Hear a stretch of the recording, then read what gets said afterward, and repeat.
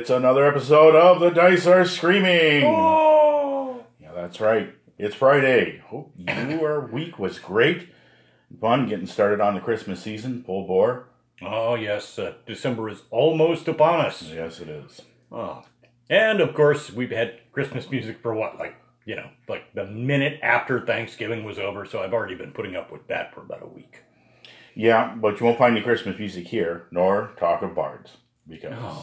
Although, hearten yourself, because we are going to talk about something very close to bards.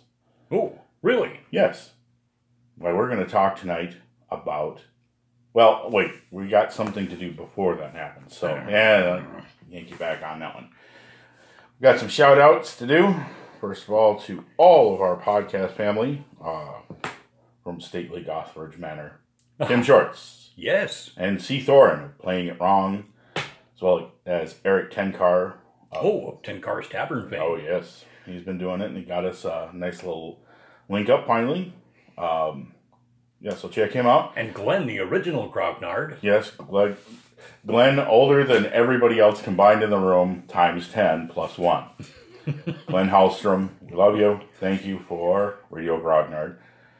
And Colm Green of Spike Pit. Oh, yes, Spiky Pit. Yeah.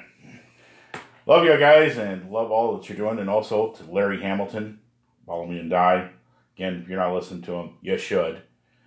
And also to some of our Twitter family, the Twitterverse, Wheel and Woe podcast, doing the Pathfinder 2nd Edition playtest podcasts, and keeping up with those, and they've been keeping up with us. So, had some very kind words from the author of them. So, I mean to catch up on that myself, because I'm very curious about the incoming beta editions of 2nd Edition Pathfinder. It's a momentous time. I mean, they've been doing one thing really, really well, to say it where it deserves to be said. Yep. One thing, and they did it expertly, and they've done it for like a decade.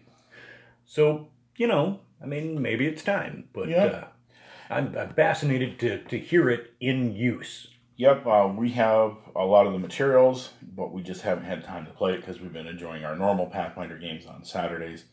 Mike runs his AD&D 1st Edition game on Sundays, and I run another Pathfinder game on Mondays, so we're quite busy. But also, keeping up with this podcast for you folks, we appreciate all the likes, shares, and most of all, the criticisms and commentaries. So please keep those coming. Yeah, we are open to both.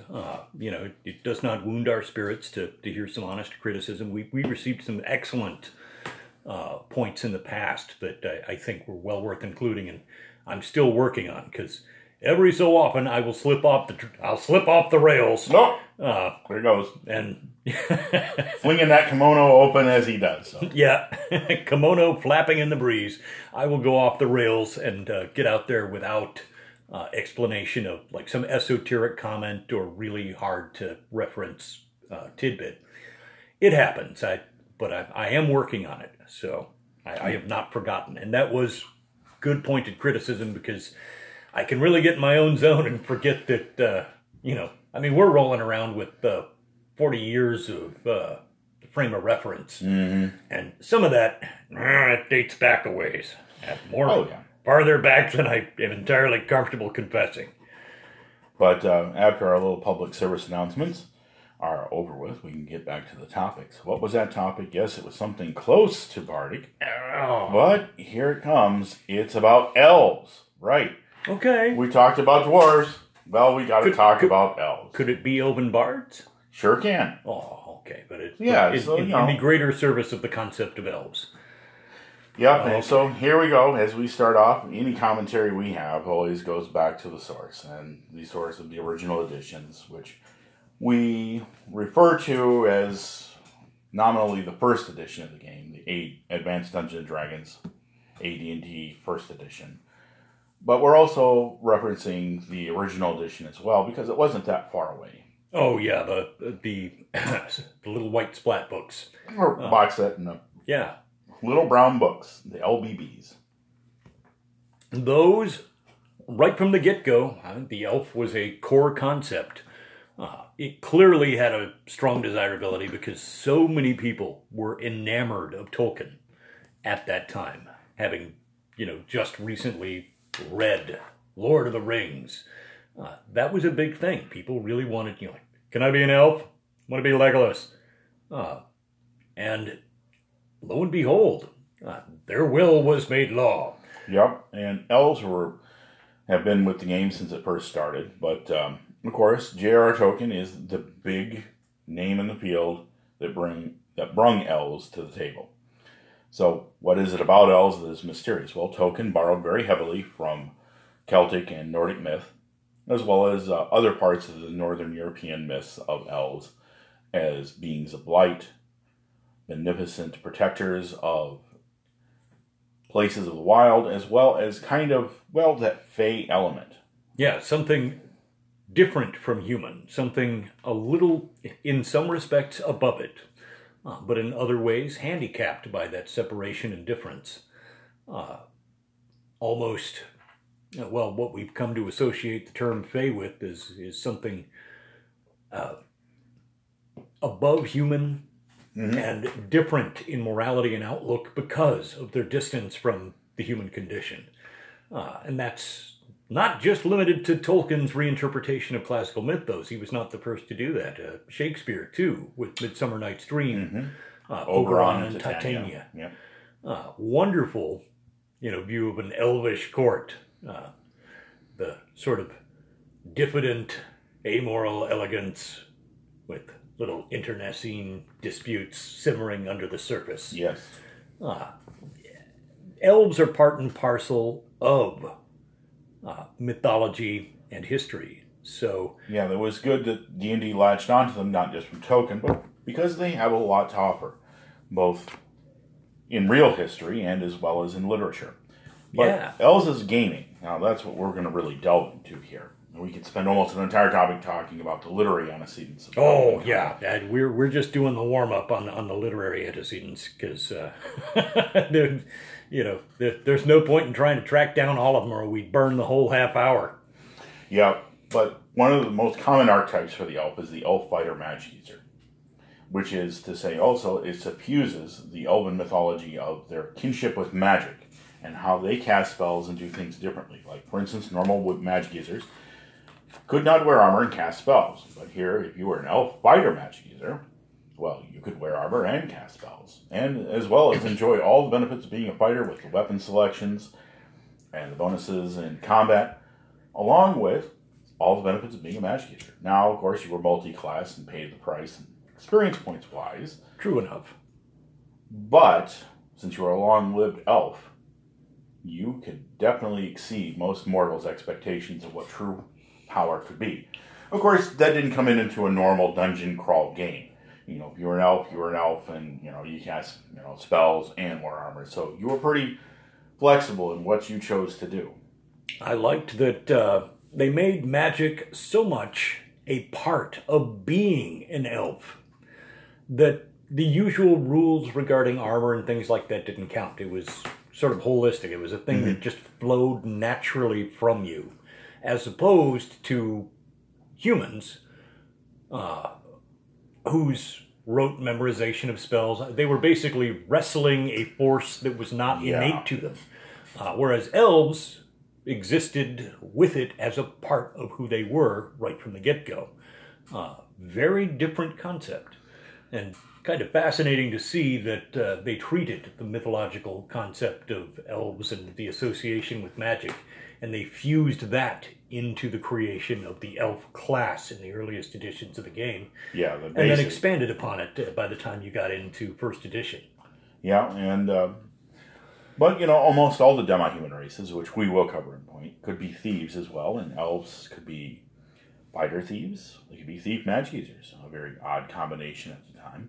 But they were one of the few, besides gnomes, that could enjoy an arcane spellcasting class coupled with roguery. Yeah. A little underhandedness. Yeah. Yep. A sneak and cast. And, there were no, at the time, unique spells for elves or anything like that. It was just kind of like the thing you did. And, if elves had a few spells that were given to them, as the game began to grow through the pages of Dragon Magazine came a few Elven spells that only elves knew, and later, second edition, the Elven Complete Book of Elves came up with a different sword magic, and Forgotten Realms also pushed it. But right now we're going to talk about two things that D&D did with elves that very few others did. Now, first of all, we had, as we spoke of the literary antecedents, we had the light and dark court of the fairy that has been brung into play by our, of course, nod to Shakespeare. Yes. There was a light and dark court, but that also goes back very, very far. Celts and Norse both believed that there were light elves and dark elves. Yeah, but, and they were characterized by, a either benevolent or cruel disposition, one or the other, and that, those of the light court were relatively benevolent and could be dealt with, whereas those of the dark court were absolutely ruthless and could not be trusted. And that is the original antecedent, the primary concept behind light and dark elves.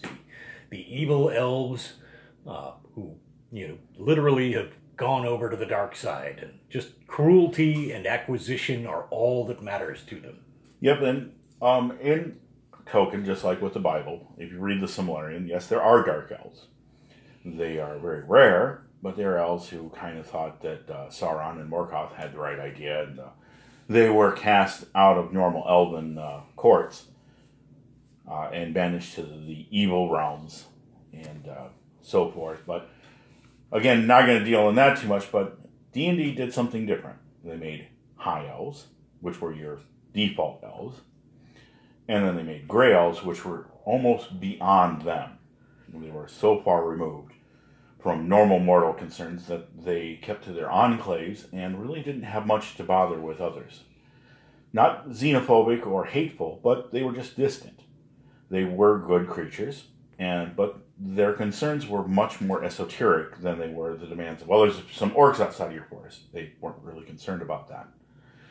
They were more concerned with much longer and deeper goals, like changing the earth or the range in which, evil is on the rise. They were about combating that at the source. Where high elves were more or less your rank and file standard elves that you would find living in light woods or in open areas that were peaceful and pastoral. And then you had your wood elves, which lived in the deepest parts of the woods and were a little bit more aggressive.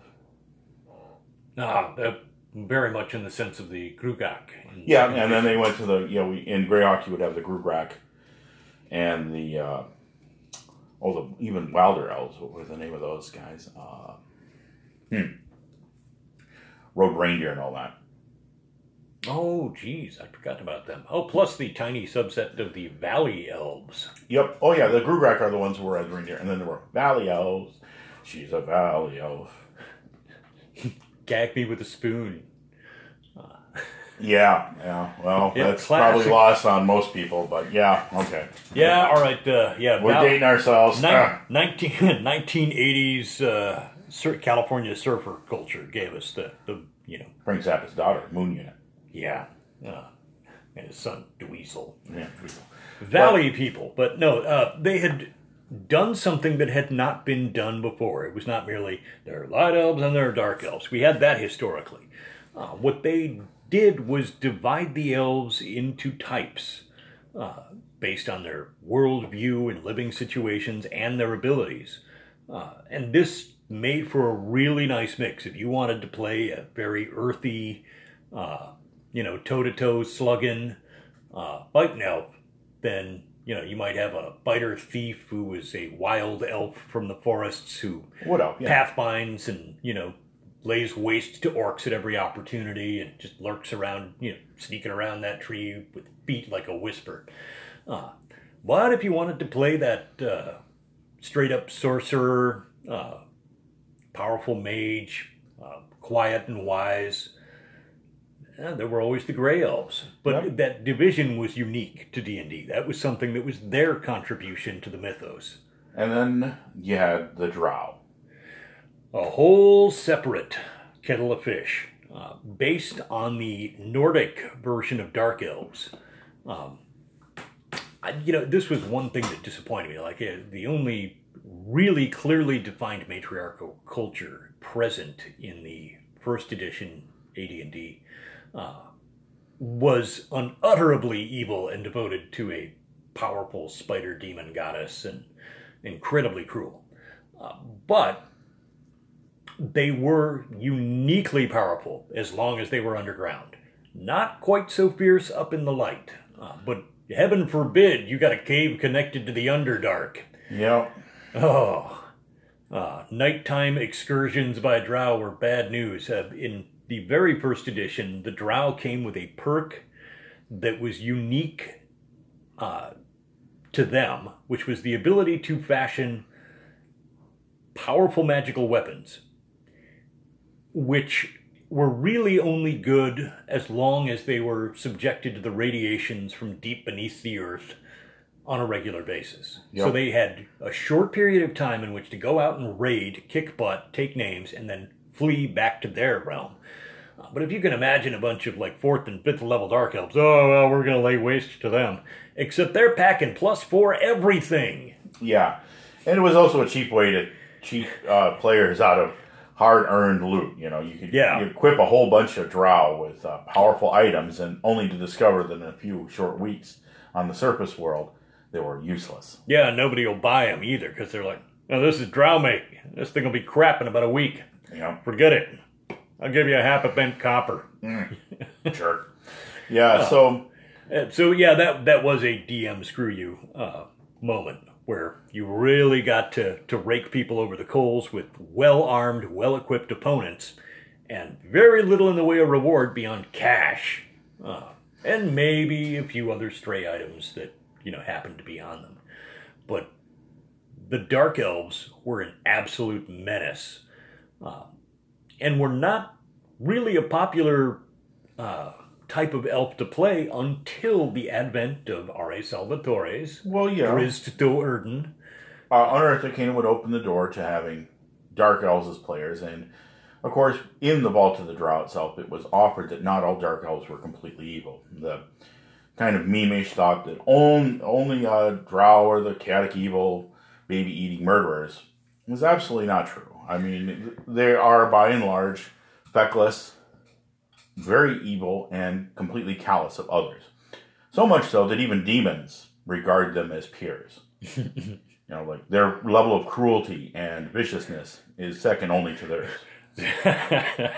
Yeah, I mean, if you're in a room with a demon from hell and it goes, I really respect your work.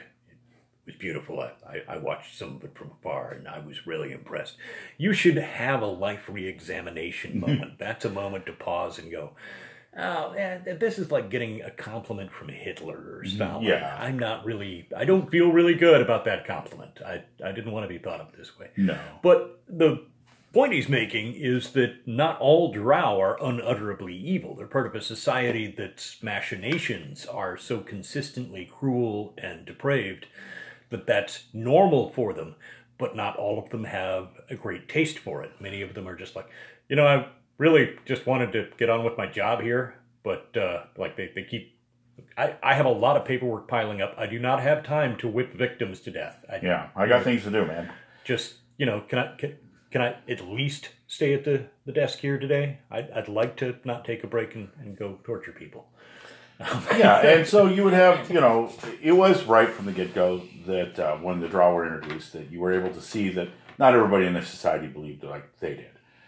And I'll even roll it back a little bit more and say that a lot of the people who say that, the Drow being dark is kind of a racist thing. I'm not so much onto that, because the roots of it come from a clearly defined role that not only the light and the dark, but also that in the North, those elves that were evil were clearly marked by the blackness that inherited their hearts. Yeah, and this is not melanin. This is like the being suffused with evil and being wholly alien, inhuman, completely distant and removed from whatever trace of humanity or mortality If you can imagine living like 2,000 years and spending all of it being a total jerk, that symbolically it was much more of a spiritual vileness. Yeah, and I'm sensitive to other people feeling that way, and I'm not going to gainsay anybody changing it or doing anything different. I mean, do what you want, man. You know, if it does offend you, by all means, change it. Nothing's graven in stone. I was going to say that, like, our standard fallback is that every table and every DM runs their game. You know, every man or woman who picks up the dice and like sets up the screen, you design your game. And if there is something that you do not like, something that you would like to change, it is 100% within your power to change that, and it needs neither our approval nor... Yeah, they could be completely pale and red-eyed still. Yeah, I do, in the current homebrew I've got, a light and dark court. And there is no distinguishable, visible difference between a elf of the light court and an elf of the dark court. The powers they possess change. But I did that because I wanted something reminiscent of Midsummer's Night Dream. And I'm, really fond of the whole Shakespearean mythos of elves. So I fused that in there, but there is no distinguishable difference in my campaign at this time. And, much more of the power for that. And in my classic Greyhawk, of course, I've always run with the traditional Dark Elves. Yeah. So I've played both sides of the fence at one point or another. Yeah, I definitely like how Pathfinder handled it, that Light Elves or your normal high and Grey Elves could become Drow. If they became evil, they became Drow and had to flee the sun. And if Drow became good, they became normal elves. True. So, equally fascinating way to handle it. I like that. It works both ways, but, no matter how you do it, don't make people feel cringy about clinging to a particular view. If you have to politicize it, maybe you're doing gaming wrong. I personally believe that elves are a fascinating part, and while there's certain parts of gaming that, as we mature, have become a little cringy, there are parts of it, too, that you can understand if you look at it with the connotations of the past, as well as the myths and legends from which they spring. You can come to an understanding with it, but never make people feel upset about your interpretation of something. Always be cognizant of your table and people you game with, and hey, you're winning. But back to the elves. Yeah. One of the big things that we liked initially about elves and drew us to it is their strangeness. Now, they are traditionally friends of humanity. The elves in the player's handbook are, allies and friends of humans. Broadly speaking, they get along. That leads to the next thing is when humans like something, they often have relations with it. And that leads to half-elves, which led to one of my favorite class combinations. Hear the pitter-patter of little half-elven feet, which is way quieter than the pitter-patter of little human feet. The triple class. Yeah. Which is available only to the half-elf. The fighter, magic user, cleric. Wow. Talk about your experience point drain there. Oh. And fighter, magic user, thief. Welcome to being 3rd level while the rest of the party is 8. Yeah. Still, I mean, you do get the perk of being the, Jack or Jane of all trades. It's just, an awesome bevy of abilities. I actually got a player doing a fighter, magic user, thief as a half-elf. And they are rocking the combo. They are just really owning it and making it work for them. Half-elves, it's elf light. Less filling, same great taste. Yeah, and you don't have all the full-blown powers of the elf, but, that you still have a standard resistance, a much better resistance to charm and sleep spells. But that is, like, to me, literally the selling point of the primary elf. I never sleep. Remember when elves do not sleep. They wait. Elves, to me, one of the best parts of playing a traditional first edition elf was the powerful resistance to sleep and charm, and the improvision. I mean, seeing in the dark is great, but being the only member of the party with a great chance of coming through a mind attack and being okay. Some attempt to charm or suggest or control the party. At least the elf is probably safe. And so you've got somebody who's the party's bolt hole. You're like, all right, if everything goes to hell in a handbasket and we all get taken over and we're all like mind slaves, you've got to come and rescue us. That is a great combo to have in your party. It's a whole card, just something that you can hold back as a reserve and count on it when things are at their worst. So I loved that. But the half elf had a little dash of it as well. Yeah, and half elves they were the so-called tortured souls caught between two worlds, the elven and the human. Never truly a part of either. Yeah. Always looked down on by the elves as half human. As so well spelled out in, I know that these are not the greatest literature ever published, but the Dragonlance novels, Tanis Half-Elven was just a terrific character who was truly stuck between worlds, someone that didn't, he was just a little off, went around humans and still couldn't quite mesh into elven life with the elves. Just stuck with one foot in one world and one foot in the other. Not to mention that whole long life thing, which, you don't live long enough for the one and you live too long for the other. It is a tortured existence in certain parts, but you can embrace it as well. And I think that's where a fascinating culture from D&D has emerged into the study of demi-humans, and that's why we're doing this a little bit, is to talk about it. But another thing that we'd be remiss about talking about elves is not just the play styles of how you would role-play a character, because everybody's going to differ on how that they see elves in their campaign, as well as how they wish to play elves, but also playing elves as a strictly martial race. Now, why do elves get off scot-free on ghoul paralysis? I never really understood that. I always thought it was kind of peripherally related to being old. And ghoul paralysis, I always thought, was inflicted by the fear of death, like the horror of mortality approaching you, that like sense of like, I'm going to die. And you're frozen with fright.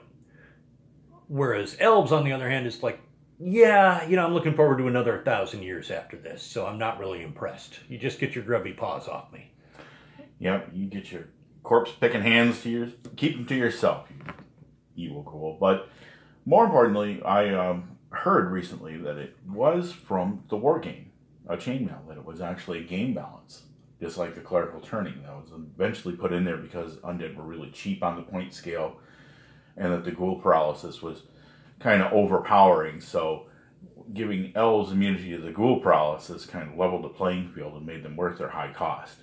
All right. Man, that does go back a ways if it goes back to chainmail rules. Yeah, but I like to see, now there you go. There's Mike taking a different tact with it and making it work. And that's what we're all about, is that, you don't have to know where to look at the bones that were boiled to make the soup to get the recipe, okay?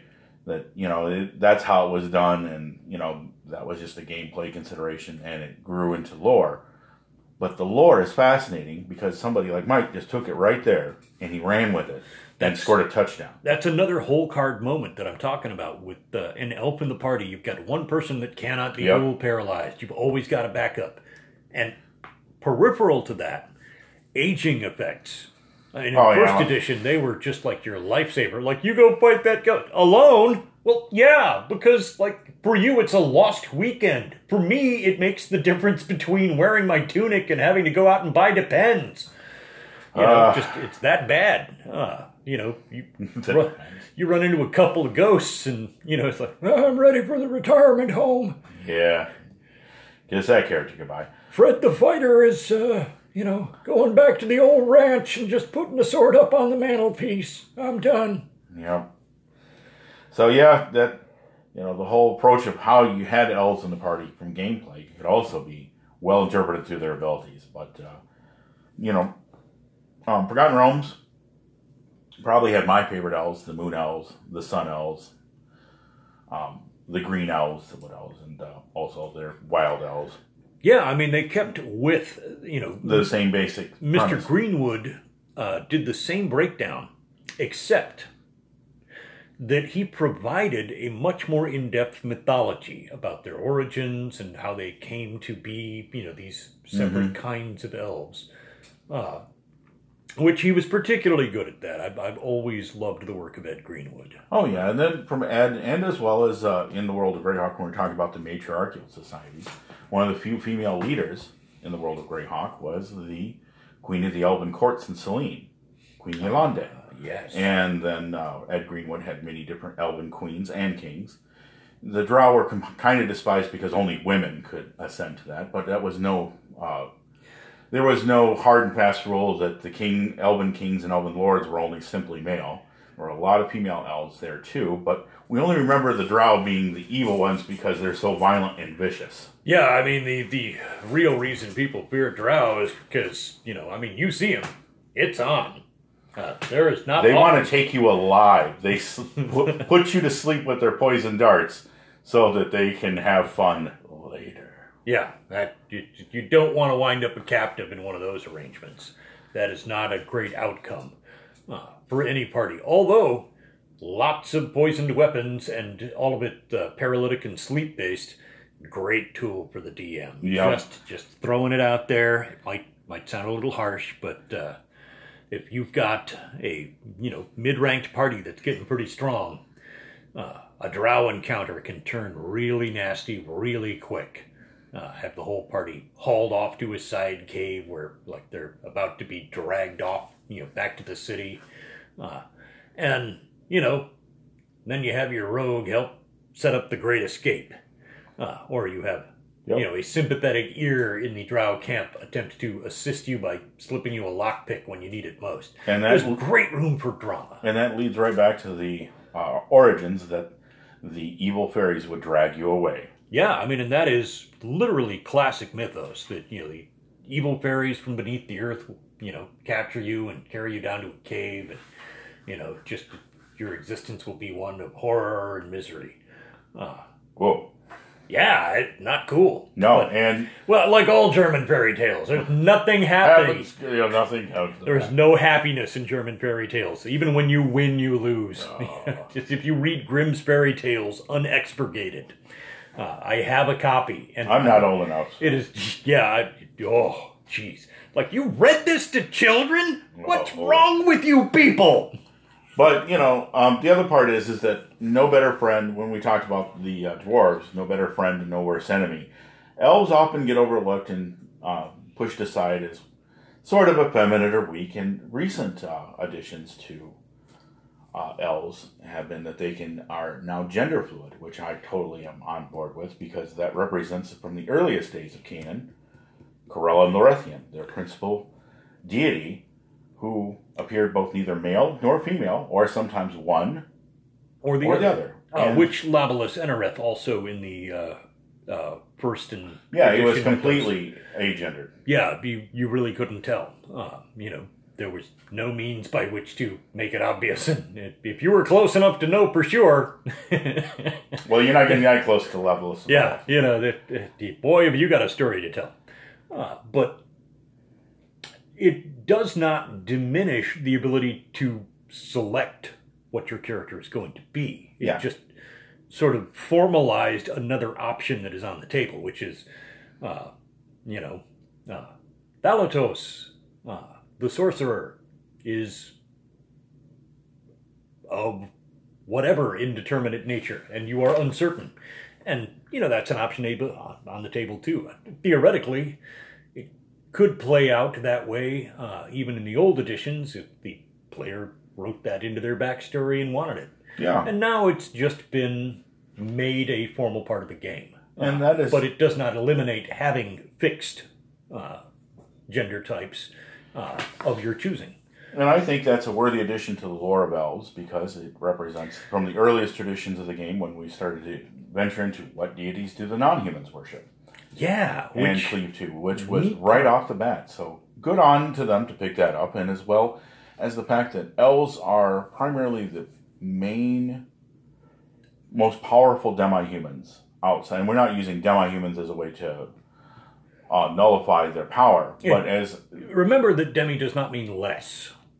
In this context. It's very important to mention that much like demigods, demigods often, when it's used in terms of deities, refers to a being that is not as powerful as a real god.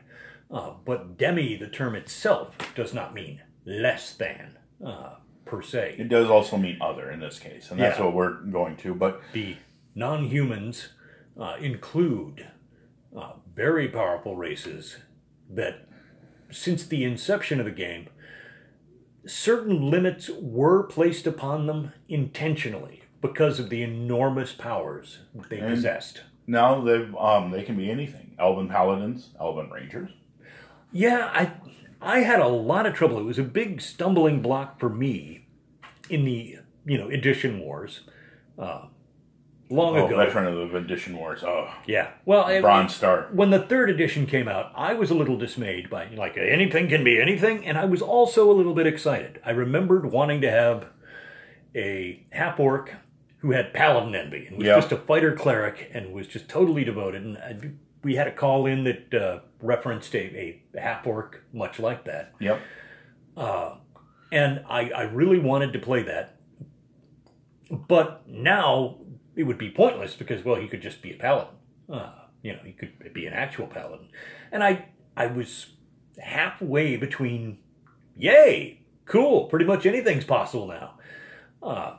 And halfway between, but, it just seems weird. If you came out of first edition, being a paladin and being anything other than, lawful good, human, and that was it.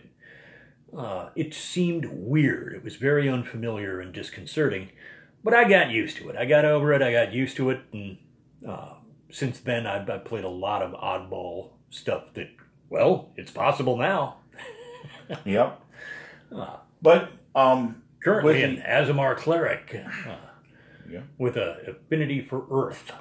But to bring back to the point of the elves is that the rules have really supported elves in being the primary magic-using creatures. There are very few, even a straight classed human wizard or sorcerer is still a little bit behind an elf wizard or sorcerer because of their primal connection to magic. And no better race has ever epitomized magic, and that goes back all the way to the first edition, them being fighter magic users. Yeah, it brings us all the way back around to the beginning with Tolkien, because the elves were from a time before humanity rose, before the human equation was even a part of everything. Yes. They predate all of it, and their magic predates all of it. They have a closer kinship to the origins of the world than any of the other races. Yeah, only dragons have a longer and more illustrious history than they do. Yeah, I mean, you're really down to dragons, elves, and then dwarves. And Aboleth. But we don't talk about Aboleth. No. Anyway. Not if we can help it. I'd like to forget them entirely. Yeah, we'll pick those guys back up with our next installment of Monster Races. But elves are a worthy addition, and no matter how the rules have changed, play your elves as the lords of the land. They truly are masters of their realm and destiny. And although sometimes seem as haughty and distant, there's a reason for that. They are above most small means that bedevil lesser lived races like humanity. They're kind of above it all because they live for so long, many things pale before them. Yeah, their definition of a problem is somewhat different because there's a fair chance they can just outlast it. Yep, my good old fighter magic user, Moondance, was a big time, open up the curtain for me on to the world that elves inhabit. And I really got to explore a lot through that mindset. Yeah, it's not going to bother me 100 years from now. You guys are all going to be dead. Jeez, that's kind of harsh. Sorry, guys. Well, I just passed on the potion of longevity. Hey, here you go. You guys are going to need this more than I am. Especially, one or two ghost encounters, and bam, we're going to be drinking those like it's going out of town. Pabst Blue Ribbon. But that'll bring us full circle. play your elves well, have fun with them, and most of all, remember, you're never doing it wrong. Have fun with it. Yeah, your game, your table, man. That's the DM's maxim. But embrace the legacy that the elves have brung, and also make them a standard part of your game, and you won't be disappointed. But with that, we've kind of worn out our welcome as we creep into the 40-minute mark here. Whoa! Well, I was afraid that would happen. I mean, it is elves. They're just, jeez, it's so much meat on the bone. It's like we cut something off a brontosaurus. Yeah, but, I like having the long expositions of what and why, and we hope that you did too. And if you enjoyed what you heard, please give us that applause button. Just beat the heck out of it. Come on, just, wail on it. Yeah, go after it like a speed bag. Just and if you didn't like it, well, we're sorry, but please let us know what we went wrong, and we'll be more than happy to address it. If you made it this far, thank you for putting up with us. Yeah, but we hope your gaming weekend is full of fun, or your week coming up. So we'll see you next Tuesday.